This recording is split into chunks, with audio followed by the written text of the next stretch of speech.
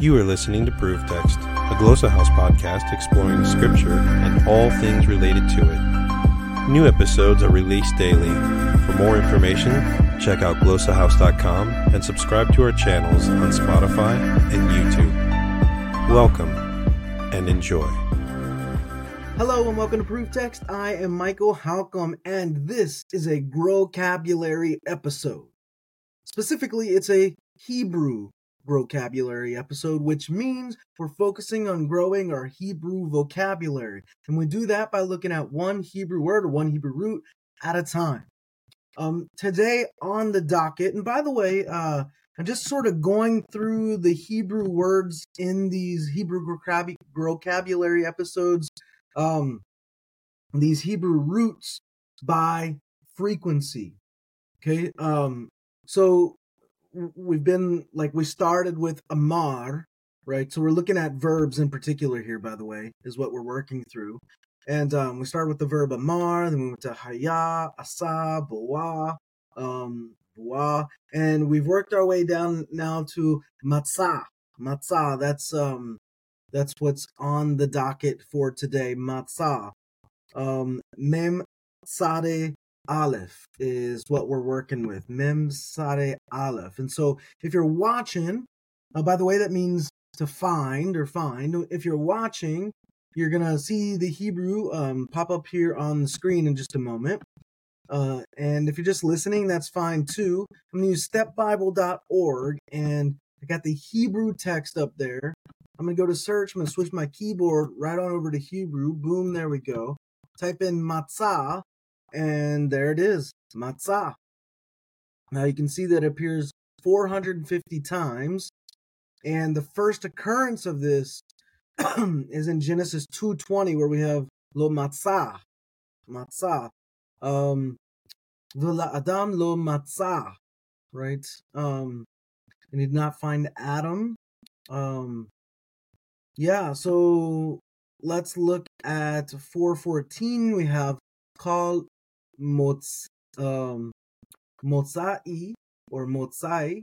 However, you do when you have a aleph hirik yod, you can do this a couple different ways. So we have motz, and then we have aleph hirik yod. You can do ai, motzai, or you can do motzai. Motzai. Either way, I would be fine with personally, but that's how I'm going to do it. Kal motzai or kal motzai. They sound motzai, motzai. They sound very much the same at the speed of speech. Something like v'haya kal motzai or v'haya kal motzai. So just a slight difference there, but at the speed of speech, it's not going to make a big difference. And then in 4:15, we have that again, kal motzai. Well, actually, it's a little bit different. Sorry. Motzao. Now, this one's really interesting in terms of pronunciation. So a lot of people, right, they leave that aleph silent. So in that case, they have motzo. When I like to pronounce my aleph, so motzao, motzao, motzao. So there's several different ways. You're going to hear different people pronounce this. Motzao, motzao is how I'm probably going to go. Motzao, motzao. And then in 6-8, matzah. And then in 8 and 9, matza'a, matza'a. And then we have in 11-12, va-yi metz ao.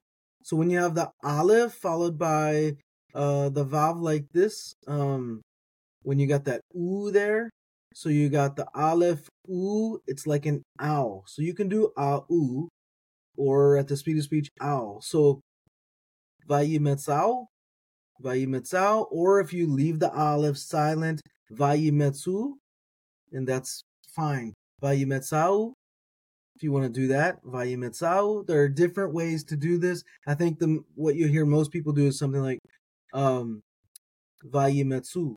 I'm going to say vayimetzau. So I want to get that aleph in there. I like pronouncing my olives. All right.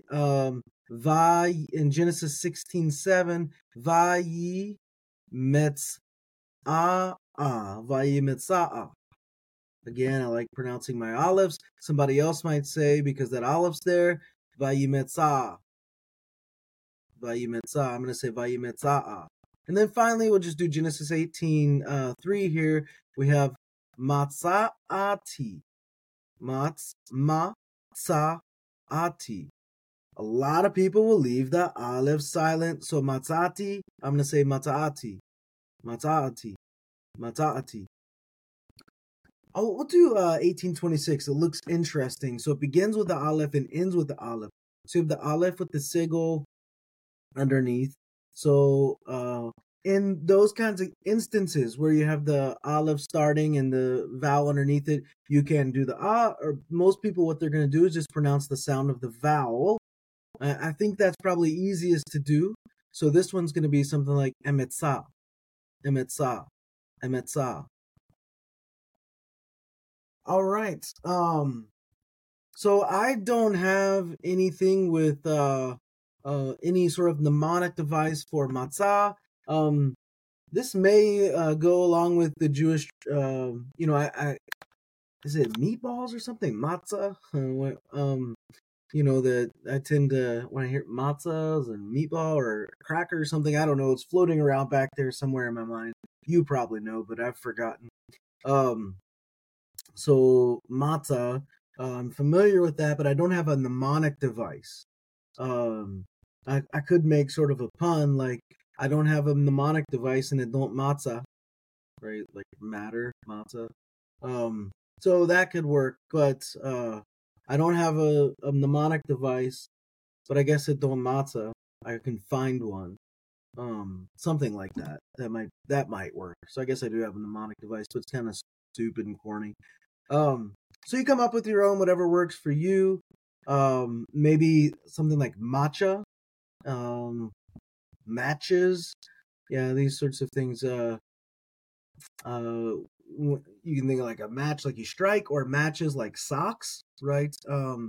You're trying to find matches of socks. That's pretty good one. Matzah, matches. Kind of a little bit of kind of a little bit of similarity in sound there. All right, I'm gonna stop there, and that's matzah, means to find, and I'll stop there and say I hope that helps. Interested in growing your ancient language skills but not sure where to start? Glossa House can help. From illustrated readers and short stories to lexicons and grammars, Glossa House offers a variety of resources for beginning, intermediate, and experienced ancient language learners. Head to glossahouse.com today. Glossa House, language resources for the global community.